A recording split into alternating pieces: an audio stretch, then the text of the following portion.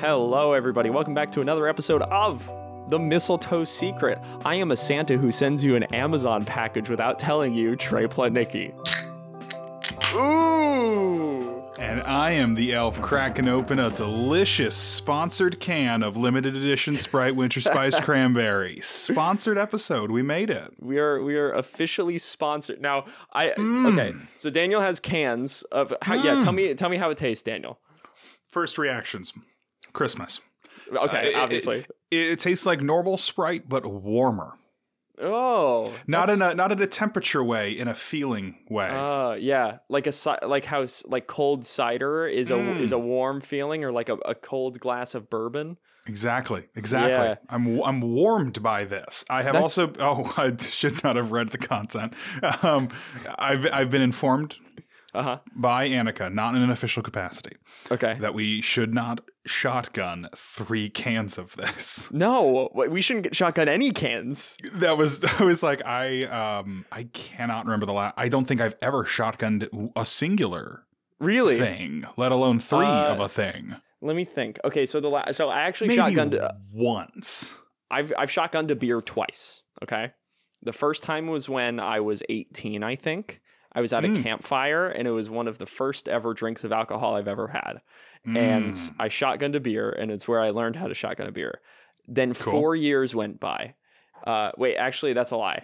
Then 7 years went by. Fade out, fade in. 7 years later. Fade back in to this year. Ooh. This year. I shotgunned a beer while at my job, in which I was teaching elementary school students, if that tells you anything. Wow. Well, not at the elementary school. Not there. No, it wasn't at the elementary school. It was at my house, but it was during the process. And it was fantastic. I mean, we were just feeling silly and goofy that night, and I decided to shotgun a pab. Sometimes you got a pab. I've never felt that. So I have cans. And you have a liter. I have a liter bottle, and I don't have. So my store, my store, like the heathens they are, did not carry Winter Spice Cranberry Sprite for me to effectively sponsor. But I have regular Sprite, and I could tell you the regular Sprite it's Sprite. It is Sprite. It is quite large, and it is Sprite. By God, it's Sprite. So I was going to propose like a little competition. What was did you want me to get cans? No. Well, I mean, I think you having a liter is fine. Okay. I think we'll just have to kind of. How much have you drunk of yours already? I would say like I'm down to like half the bottle. Half the bottle. Okay. Yeah. So 2 cans, maybe. The whole thing is 1 quart. The whole thing is 42 fluid ounces. This is 12. Oh, okay. So this is 12. Yeah. So I've drunk 21 fluid ounces. So when did you start drinking this? At dinner. So which was like an hour ago? Maybe like half an hour ago. Half an hour. Okay. Yeah. So, all right. So I would have to have 3.5 cans total on this recording. I'm not going to be okay tomorrow morning. I'm going to be gargling we both acid have work in my tomorrow. Sleep. Yeah. So I think to keep it, this is not a fun thing. This is a challenge. I like how we're talking about this like it's like hard out, like we're chugging absinthe. Like we both have work tomorrow. You chug 4 cans of anything and tell me that it's fun. Anything. Right. Yeah, that's a good point. So what's interesting, right, is I have potentially here 12 opportunities to ruin my tomorrow. You've only got the 1 or 3.5 cans. Correct. So I'm thinking if I can drink, God, I don't like the sound of 4 cans of Sprite. But I think whoever drinks more Sprite by the end of the episode, and not like we'll this will be on the pod, but we will say like, okay, time. Okay. Whoever drinks more by then gets to choose any of our movies that we have seen, and the other one has to watch that in addition to whatever other movie. Oh, Jesus for next Christ. That is a punishment. What do you think? I like that. Yeah, let's do it. All right. Okay. Yeah. And by the way, so this week we're watching a movie called Looks Like Christmas because because Spirited has a delayed release that I thought was streaming first and then in theaters, but it's the other way around. So sorry. Looks Like Christmas. It's Hallmark time, baby. But Ooh. It's probably the best one of the year. I agree. Before we talk about the movie, though, in addition to our sponsor, Sprite Cranberry. Daniel, I sent you something in the mail, and I wanted it to be a surprise, but you opened it. I arrived home. I teach a wonderful stage combat class for some youngsters here in town. I arrived home to an Amazon package on my desk, and I said, "What is that?" And I opened it, and it contained a single silver bell. I'm holding it up now so Trey can see that I have in fact received it. Yeah, let me. I have to open mine. I opened this package and was very confused. And I called my parents because it sounds like something particularly my dad would have done. But in my head, I was like playing back the last couple of conversations I've had with them, and I was like, did I mention something about like a bell at work or something like that? And they sent it as a joke, as a gag gift. So I called them, and they were both in the car together, and they were like, "No, we haven't sent you a bell. Who sent you a bell?" And I was like, "Okay, well, it's not my aunt or my uncle. It not my grandparents. It wouldn't be one of my cousins. Like, there's nobody in the family." And I was like, only a few people know my address, and only a few people like I have talked to recently know my address. I was like, the only package I'm waiting on is a wedding invitation from one of our dear friends. What is this from? So I talk on the phone with my parents. They're like, "Let us know when you find out." I was like, this is going to haunt me forever. And I hang up the phone, and I have 2 text messages from Trey that simply say, immediately after I've gotten to this phone call, immediately, "Did you get your package? No question mark. New message. Don't open it." So I had to call Trey immediately, of course, and be like, "You gave me a little bit of a heart attack." Yeah. I mean, it is a weird thing to send to someone without any context whatsoever. But, okay, let me explain. Because I thought you had watched the movie, and then I was watching the movie this morning, and you were texting me about the movie. So I was like, okay, clearly this isn't a movie thing. So it's a service bell. It's a call bell. So it's and I'm gonna ring it. Order up. Sounds good. Crisp noise.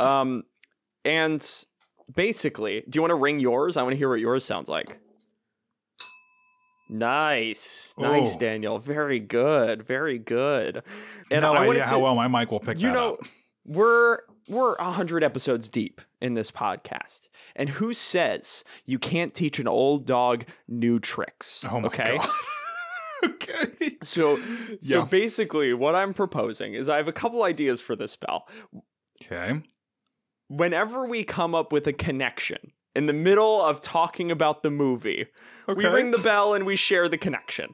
Okay. Okay. That's so fun. For example, I'm talking. I'm like, so, and then this older woman walks into the toy store, who could be Mrs. Miracle. Oh. Okay. So that's my first idea. I like it.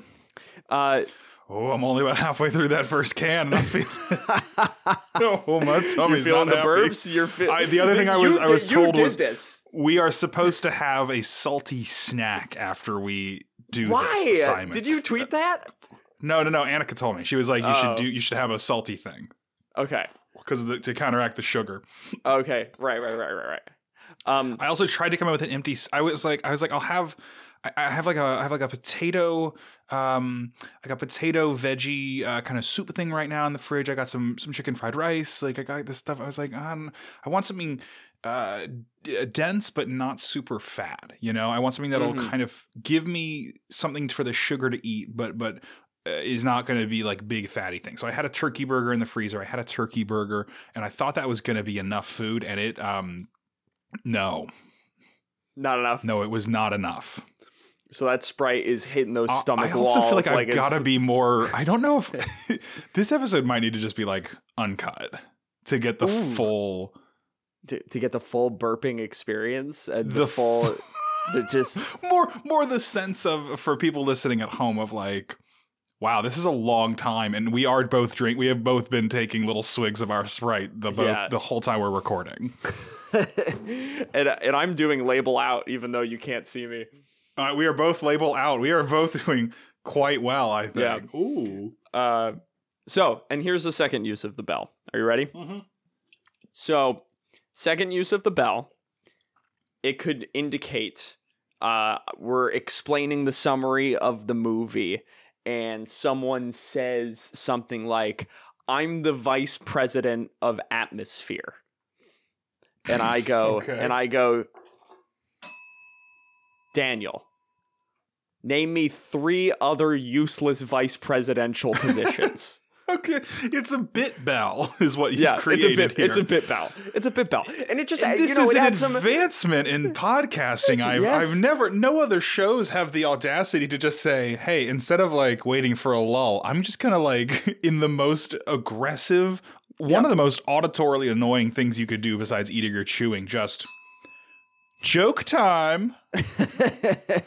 Order up joke. Also, I've just finished my first can of Sprite cranberry. 12 minutes, 3 seconds into the podcast. One joke, please. Joke, please. Okay.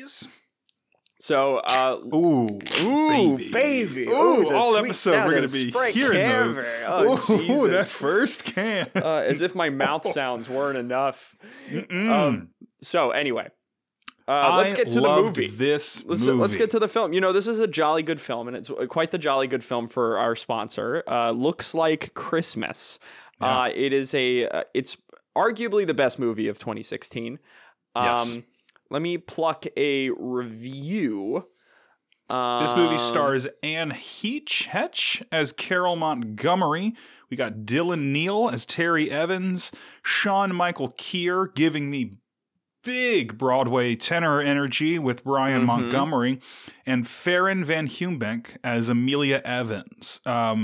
Amelia is Terry's daughter, and Brian is Carol's daughter. And frankly, they're the only important characters besides the hot principal, who we will talk about.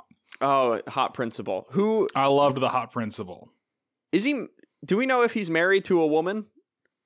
He is, yes. He is married to Carol's friend, I believe. Because he has a kid. Right. He's got a kid at the school. Okay. Yeah.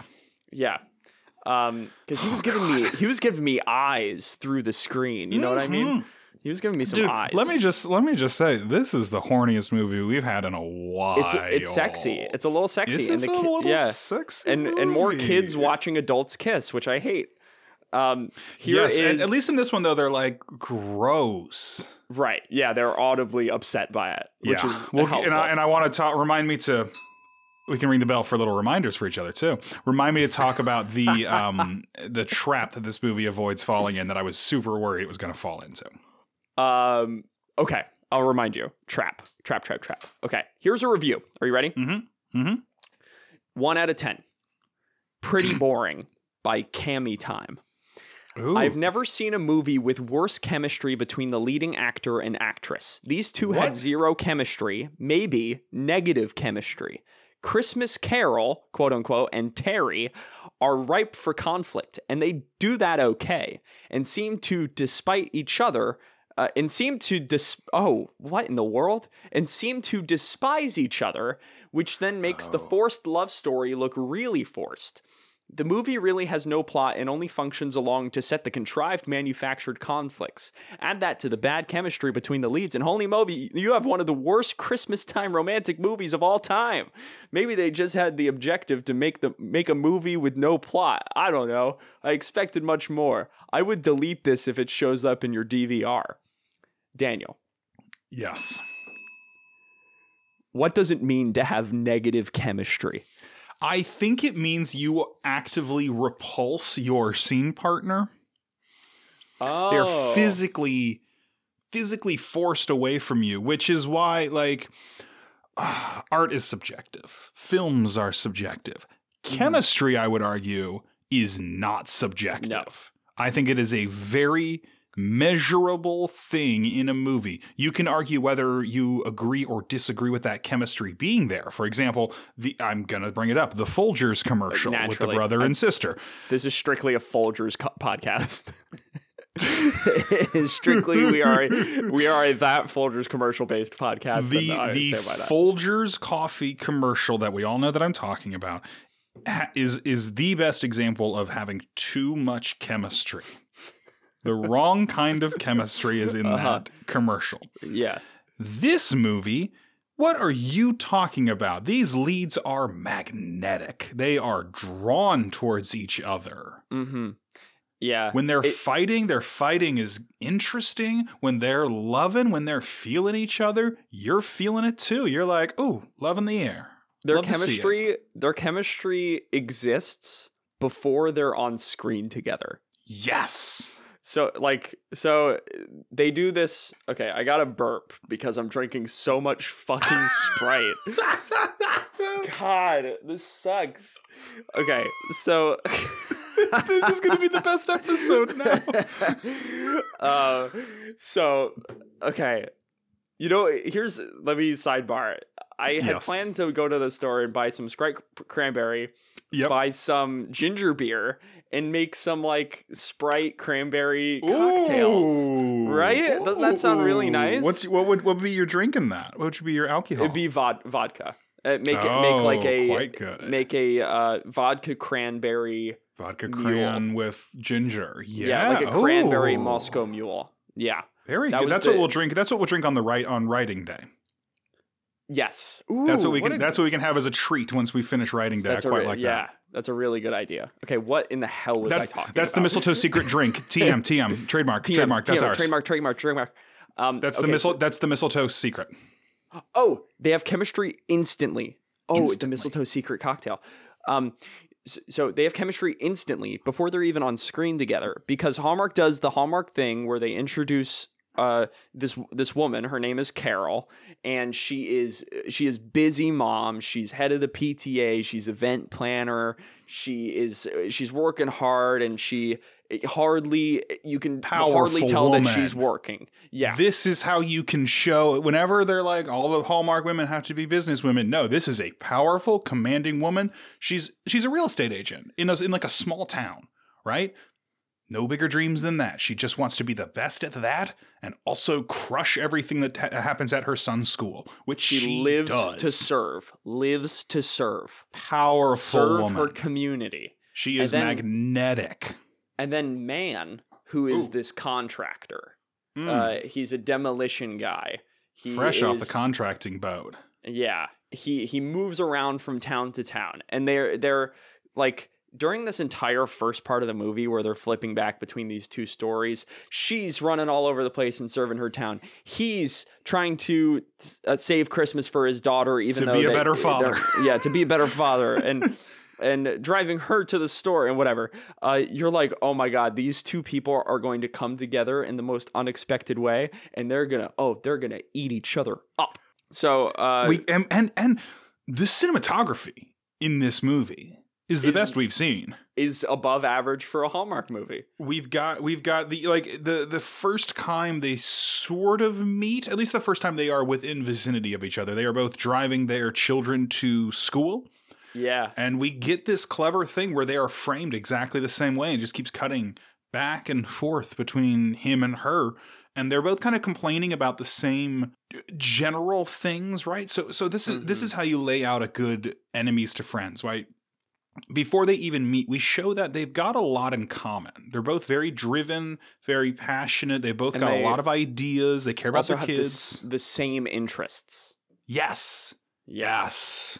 And so we set this up, and then when they do meet and when they start arguing and fighting over all the things they argue and fight about, the whole time then in our heads we're like, oh man, but when they come together, it's going to be great. It's going to be good. It's going to earn it. It's going to be okay. So, I feel drunk. I do feel drunk. I feel drunk. Yes. Thank you for saying it. I'm trying to concentrate between the the air that's escaping my tummy and the acid that's entering my chest. Like, oh my God. I have a soda maybe once every 2 weeks, 2 or 3 weeks, depending on the month. I mostly am a big fan of the like the Zevia sodas. Right. Those are great. So, and all that to say, I don't think I've ever had drank a soda that quickly.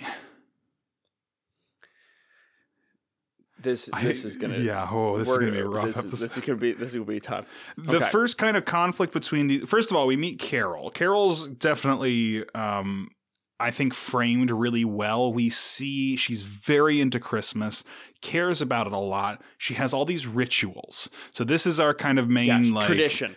She's, right? We've got the tradition Tevye of this movie. Exactly. We got old school versus Terry, who's new school. He is a contractor, and the jobs work so well for that. I wouldn't call him new school. He is big on renovations and not being stuck in the past necessarily. Sure. Embracing newness, I'll say. Yes. He embraces Carol. newness. Yeah, Carol's got all these traditions, and she's got like a connection with the local guy who sells trees, and like has set up with him to get a specific tree. So like the first kind of main conflict between them is she's got this tree on the roof of their car, driving to school. Terry, the guy, blows through a stoplight. First of all, we've got what was the term you gave to a Christmas T-bone. But it was a Chabert's car, right? It was like Chabert's Chabert's traffic light. Chabert's traffic light. We've got a red light, and we've got two main characters coming from opposite directions at it. And I was like, accident will happen. Oh, crap. So he blows through this red light. She stops. She has not secured her tree properly, so the tree goes flying out into traffic, gets completely demolished by a big semi-truck. Yeah. So the whole time, all day, she's like fuming about this tree, which I don't blame her. It's a beautiful tree, clearly a very specific order. She had to kind of get in with this guy and make sure he knew what she wanted. And it is hard to lose something like that, especially when you're someone like this who's very into your traditions. Mm-hmm. So they tell us that these children go to middle school, and that's a lie because these kids are 17. These kids are old. In fact, the first time that I saw... her dad, this what's her name? Amelia is the daughter. First time I saw Amelia and Terry on screen, right? Yep. I thought they were dating. Yep, and I do not blame you for that. Because Terry had this sort of like, when men sort of like just take up space, drape.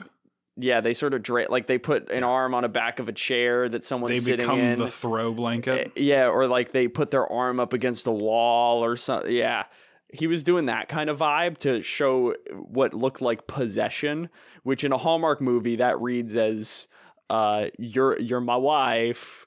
So that's what I thought. Then I was bold of you to bail out on that Borat at the last second. I've never seen someone pull a Borat parachute that last minute. It was That's quick. Impressive. Yeah, I was at 500. Thought about it. Yeah, you were there. I was at 500 feet, and I had to pull. You did a Halo Borat jump there. So they both look 17. It's really confusing, and honestly, I just kind of because then we see other students, and they look like high schoolers too. I just kind of ignored it anytime they said they were in middle school. Like, no, they are not. These kids are 16, 17 years old, maybe 18 even. Unimportant to the movie that they're in middle school. Unimportant. So Terry wants to be more involved with his daughter. So he joins the PTA, and the PTA always holds this sort of what did they describe it as? It's like this Christmas extravaganza. Oh yes, the Christmas Spectacular. That's right. Yeah. I remembered it because it's the same as the Rockette Christmas Spectacular. Oh yeah, yep. So they hold this Christmas Spectacular, which is just like this big gala for the town. There's no real stakes to the Christmas Spectacular. It's just sort of they're throwing a party, and the conflict is that Terry has has new school ideas. I put that in air quotes. New school ideas for the spectacular, whereas Carol is completely about tradition. And she's like, people expect to see the same thing every single year. Just give them what they want. And Terry's like, but what if we did something new that gives the kids something new to do in the shows that shows off the unique talents? And then like the president or whatever, the moderator, I guess, is he's the principal, but he's also like runs the PTA. Yeah, it's weird. And he's like, Terry's got some good points. So they become co-chair of the Christmas Spectacular. And that's how they have their grand meeting. Ooh, it's steamy right off the bat. Every moment where they arrive at sort of liking each other, information is revealed that tanks Carol's perception of Terry. For instance, he has an out-of-town license plate, which she recognized as the car that sent the tree flying off of her hood. What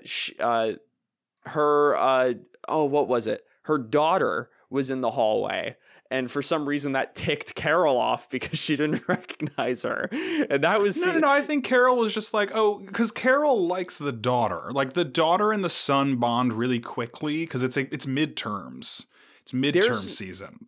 Oh, yeah, it is did I tell the midterm story on this podcast? I don't think so. I was part of a public access television show in high school.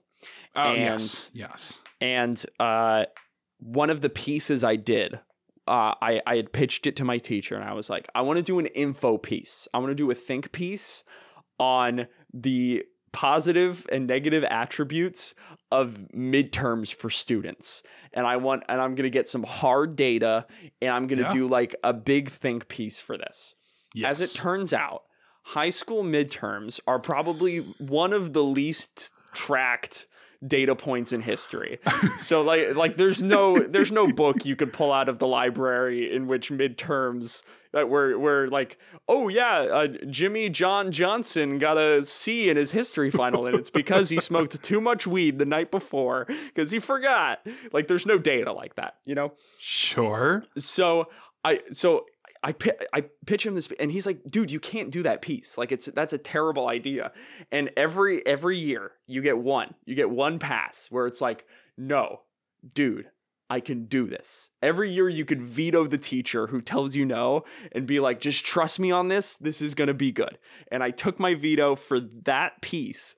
And in the opening line, and this will tell you everything you need to know. The opening line of that piece was midterms. One of the most stressful parts of the average school year. I didn't even have the huevos to say it was the most stressful part of the average school year. Like, I know, that was the... who cares about the middle part? That cuts my entire argument in half. Anyway, that's my bit on it. So midterms are stressful. So the daughter joins the son's study group, which happens at Carol's house. And that's kind of their kind of plot, at least in the beginning. And then for the beginning part of this movie, again, I think even outside of Hallmark, I think, except for a couple of moments, I think this is actually like a pretty well-made script. Because like you said, every time they're about to get closer together, something happens. And not something nonsensical. It's some stuff that makes sense. Yeah. Yeah. And so like it happens this way where like the biggest kind of fight in this movie, besides the show, they kind of get over the show really quickly, where then the principal has to like step in and he's like, all right, fine. What if we make the theme of the show Christmas past, present, and future? That's a good compromise, principal. I don't really know why you're the one making it, but sure, whatever. And so he suggests this. So that kind of gets resolved quickly. The biggest point of argument between these two is his project that he's in town to manage is about to tear down the town's library. And Carol is the person who is spearheading the effort to save the library.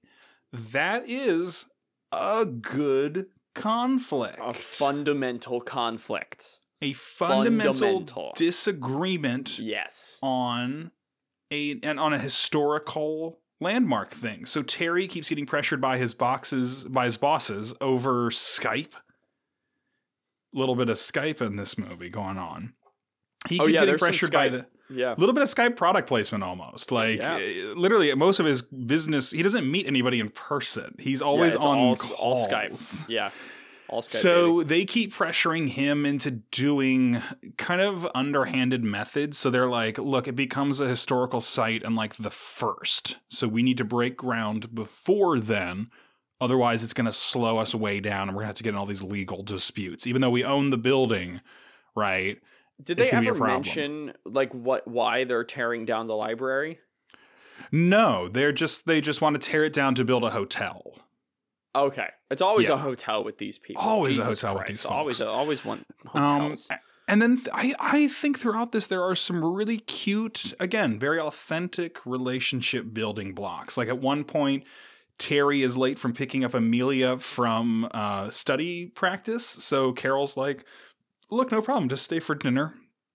They stay for dinner. Terry shows up eventually. He's like, thank you so much for watching her. Why don't you guys come over tomorrow night? I'll cook for you guys just to kind of pay you back. I appreciate it.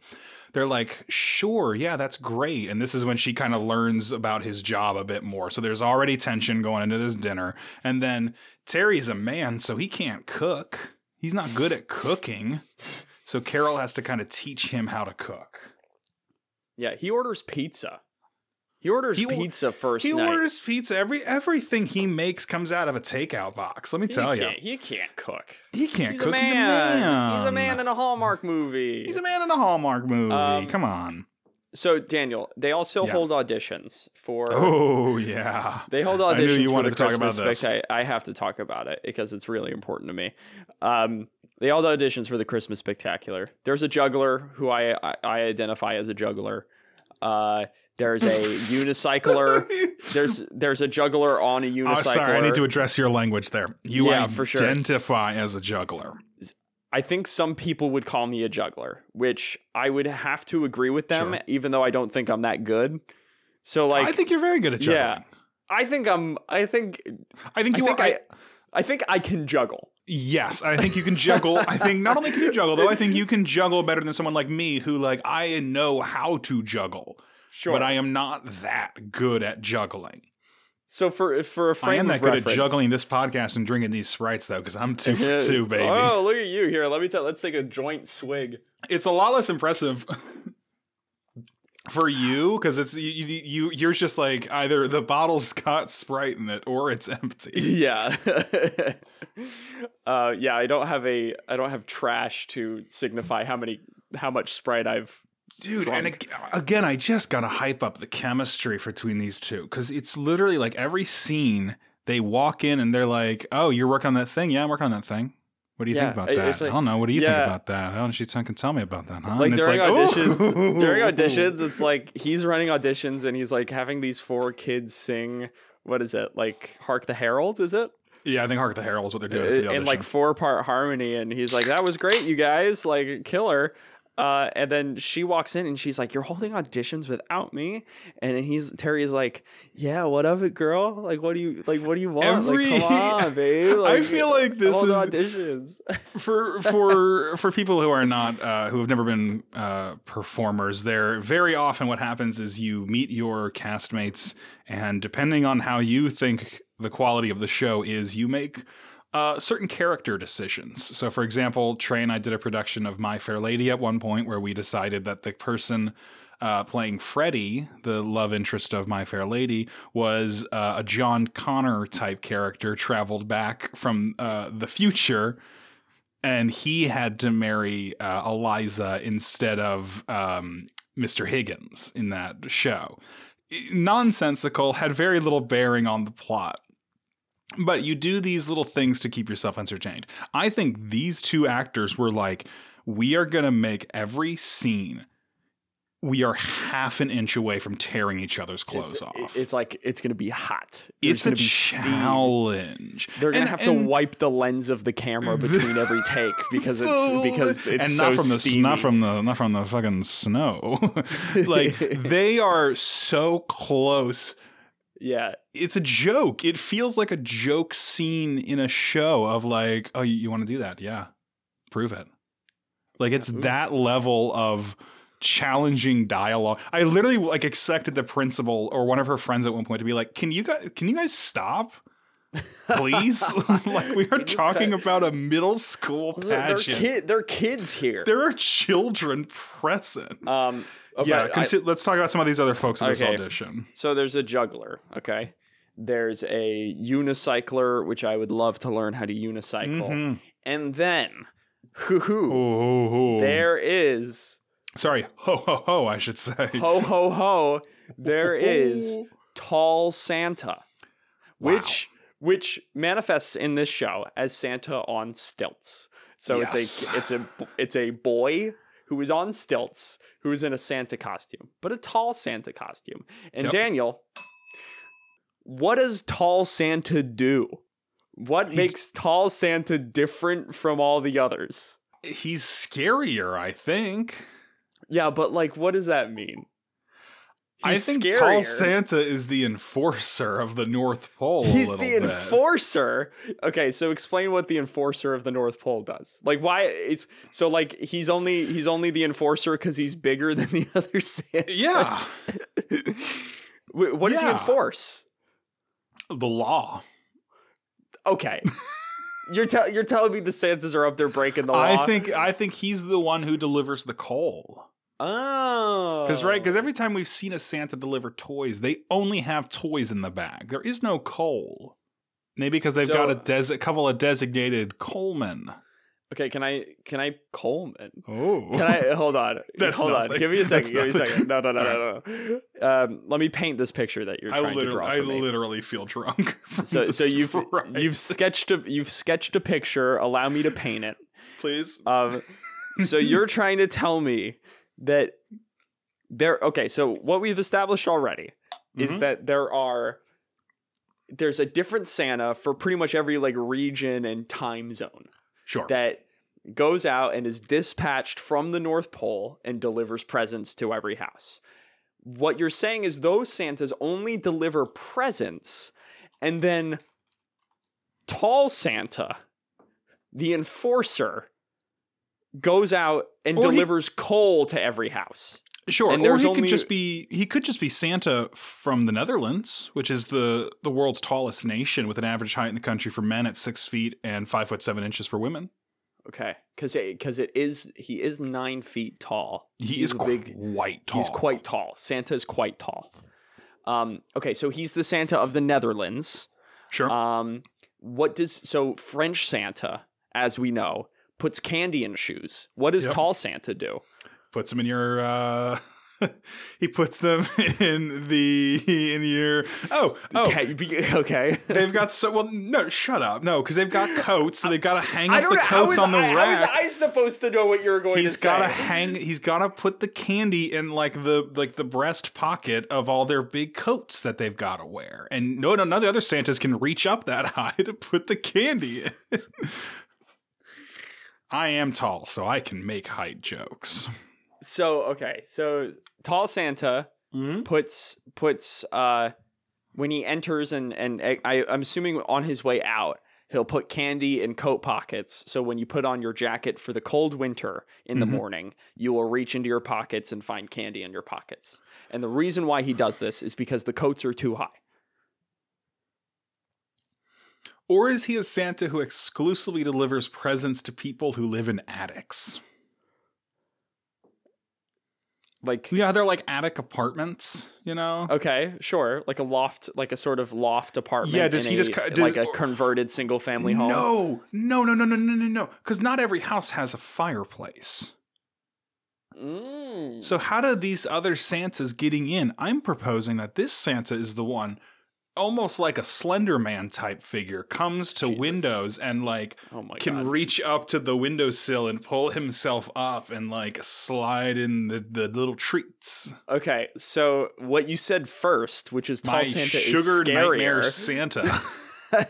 You said first, Tall Santa is scary, and you've landed on an idea that makes him terrifying. So let me paint this picture. Tall Santa goes to homes that do not have chimneys, which is a limited number of homes. Yep. And he says, "Go gadget extendo legs." Yep. And he slimes up the side of a house to a window in which he presses on the window to pull it up, even if it's locked. He's that strong. Yeah. And then he breaks through the screen.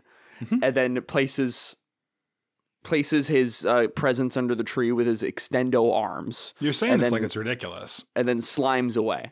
That's Tall Santa. I mean, that's my idea of Tall Santa. Okay. I'm in for Tall Santa.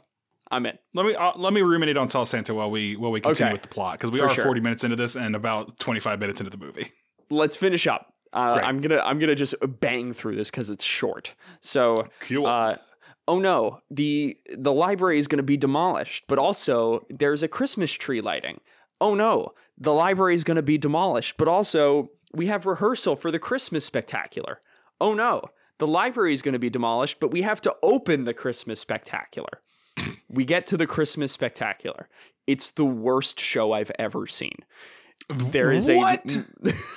I love the Christmas Spectacular. Okay, you talk to me about the Christmas Spectacular. Is it an objectively good show? No, but does it perfectly encapsulate the theme of Christmases past, present, and future?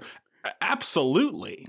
Okay, Amelia the daughter is reading Silent Night. She's reading the poem, story, whatever, novella, and or what is it? Or 'Twas the Night Before Christmas. Yeah, 'Twas the Night Before Christmas. Forgive me, it's the sugar. 'Twas the Night Before Christmas. She's reading this, and they kind of intercede it with people doing their bits. So like, not even a mouse, and like some like elves come out and like juggle and do cartwheels across the stage and stuff, and it's like, oh my dreams, the Sugar Plum dreams, and I think that's cool. What a fun way to have everybody's talents on display while keeping the theme. So, okay. You jumped right to the talent show, though. We got to go back and figure out, when did these two get together? Oh, when did they get together? They get together before the talent show. Dude, this scene in the snow between them, chef's kiss. Delightful. Terry goes for a little walk because he missed a tree trimming party that Carol was throwing. And his daughter really wanted him to be there, and he couldn't be there because of work. He's always on the phone, this dad. Yeah, he's always getting a call. Always getting a call. Kim Possible, this guy. So he goes for a little walk after, like, I'm sorry. Like, I'm trying to be a dad, but it's hard. And Carol talks to Amelia and is like, your dad really is trying. And I know that's not enough sometimes, but he is trying. Terry goes for this walk and he's like, and Carol shows up, unbeknownst of nothing. I'm like, ooh, little Pride and Prejudice going on. I love it. And they have this like really, I think, great, genuine conversation between them of like, Carol is, they both like each other. And there isn't a moment they have to say it, which is a very mature thing for a Hallmark movie to do. Because these are both either divorced. Carol is divorced and Terry's wife died 2 years ago. And so like these are people who are adults. They have been in relationships before. They know what the spark is, you know? Yeah. They feel it. And so they have this conversation where he's like, thank you for like being around. I think you've been a really positive presence in Amelia's life, but also in my life. And she's like, yeah, maybe sometimes you got to make new traditions, and we've learned at this point that the reason Carol is kind of the way she is around Christmas is her husband left her right before Thanksgiving, like in November. And she was like, first of all, I know I'm going off on tangents, but this is how good the movie is, I think, right? Terry learns this from her friend, Carol's friend, very honest depiction of a depressive episode from her friend. She's like, Carol never got out of bed that month. Like it wasn't romanticized in any way. It's just like she was depressed and she didn't want to do anything. So she didn't. And then she got up and it was December 1st. And that was when she just decided to never try and not go back to that place again. Try and not be in that space. Also, good friend in this movie. Good friends. Usually the friend's pretty bad, but the friend was pretty good. Good fucking friend. Good friend.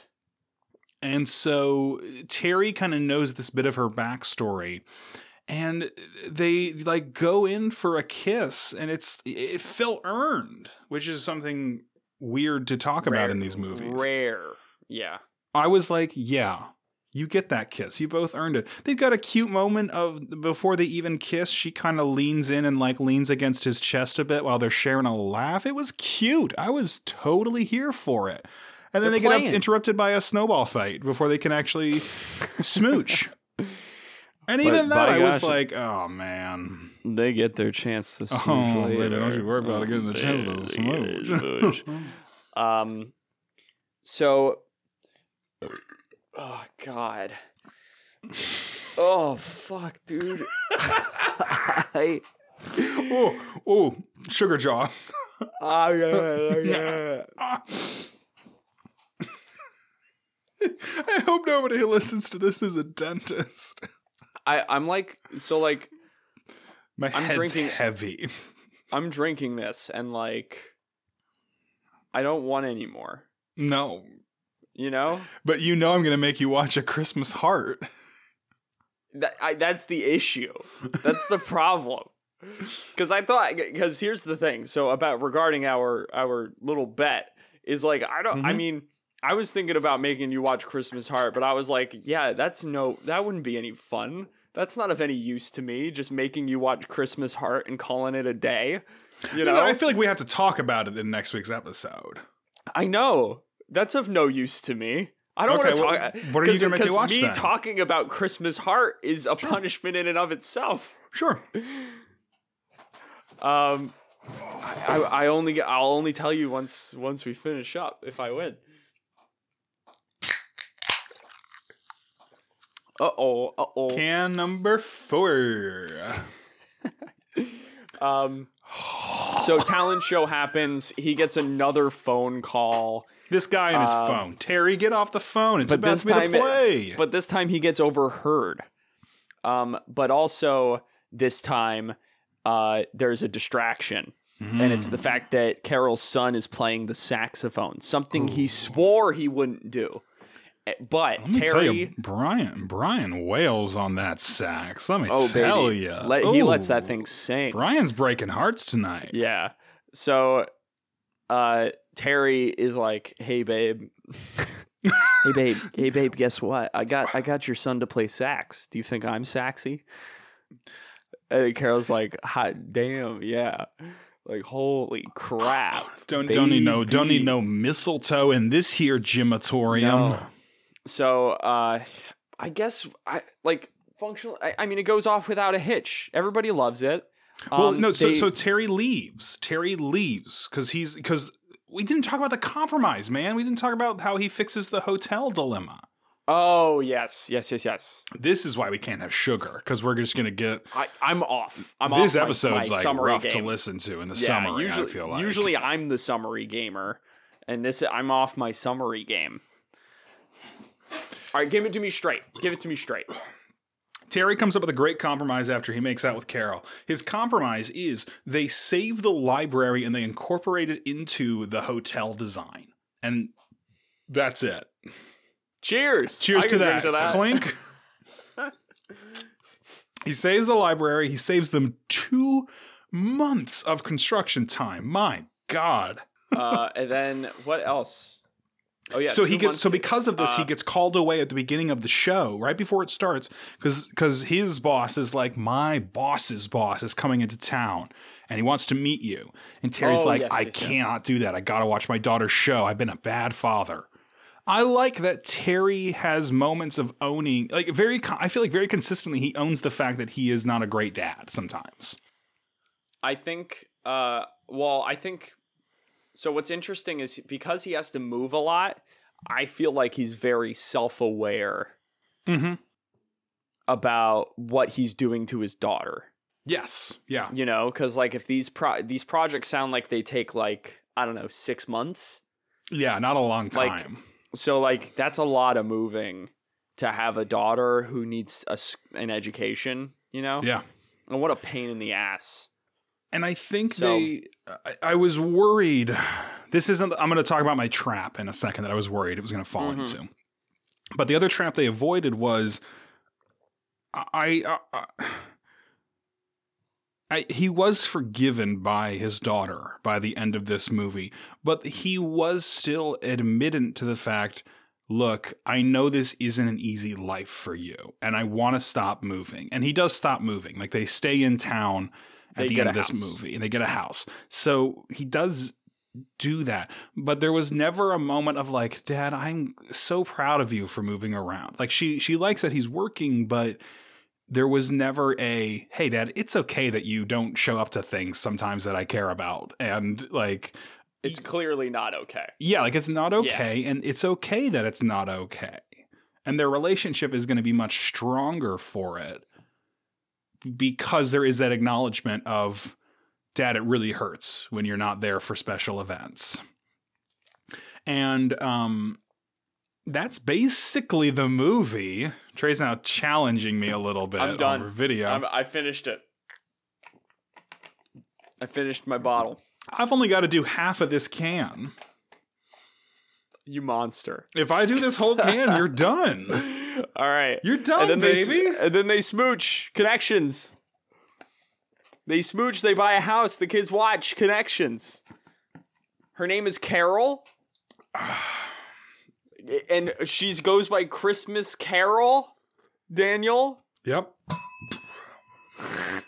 She goes by Christmas Carol. Yeah, what does that mean to me? Why is that important? Carrie Fisher. Oh! And she kind of looks like Carrie Fisher. So if we remember, there's a movie called It's Christmas Carol where we find out that there is a board of connectors, or a board of correctors, rather, in the North Pole. And she's one of them. So it sounds like the corrections board. The board of corrections is a different thing.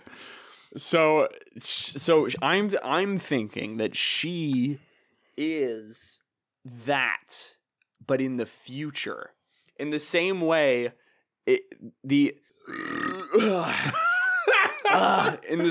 same way that this movie tackles the dilemma of past, present, and future. In the movie, A Christmas Carol. Stop shaking your fucking can. I hate you. In the same way that this deals with those tropes, I'm proposing that Carol in It's Christmas Carol is the future version of Carol in this movie in the Christmas Carol future dream sense. Well, have we ever established that angels exist in a linear time? I mean, is there any reason why? So, linear time is how we observe time, right? Past, present, future. Sure. There are other concepts of observing time where you can exist at all points in time. And so you can see it all as just one thing. Oh, I see what you mean. And I don't think it's unreasonable to say the angels kind of exist in that very like, higher dimension sort of way, right? So she can be Carol, and that can be what Carol looked like when she died. But we don't have to displace It's Christmas Carol from its point in the timeline, because as soon as she became an angel, she can time travel. She can go wherever she wants to. Good. Very good. It does not impact anything else. Sure. That is a fantastic connection. Absolutely fantastic connection. To further explain this concept Daniel is talking about, which is, do angels experience time as linear? Yeah. If time was this bottle of Sprite. Sure. I am experiencing this bottle of Sprite right now. I can see every angle of this bottle of Sprite. I have never seen Trey focused on something as intently as he just focused on that bottle of Sprite. I can see it at every angle, everywhere I look. There's so much acting happening right now. Time is this bottle of Sprite. Sure. And angels can experience this every angle of this bottle of Sprite in their present moment. Whenever they'd like. So the cap is 1236. Okay. This little knob thing down here is 2121. Okay? Okay. This little knob right here. Yep. You are really committing to this visual bit in an audio medium. The Spanish Inquisition. The little plastic bit on the cap. No, so an easy way to imagine linear versus non-linear time for people who do not get into this sort of realm of science fiction. It's very simple. Linear time exists. Time as we perceive it exists because we have a singular viewpoint. It's us. We are the viewpoint. So for us, time is always moving in one direction. You can envision it as a timeline, whatever.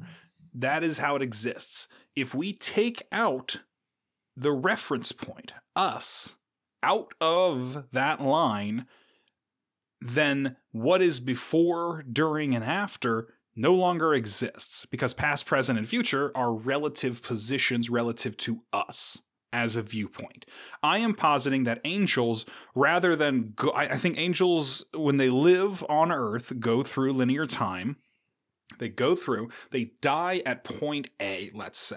No, sorry. They're born at point A, they die at point B. When they die at point B, they leave that straight line from A to B. So they can look at that line any way they want to, any which when, and go wherever because it is just a line. It's existing all at the same time to them.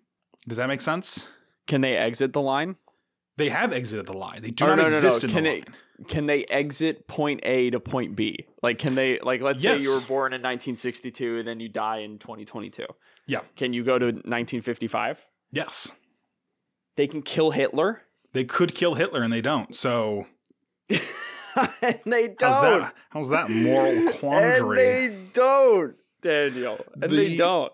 I think you've got a wonderful connection. I think we've absolutely nailed this episode. I have... Sorry, my trap that I mentioned that this movie didn't fall into.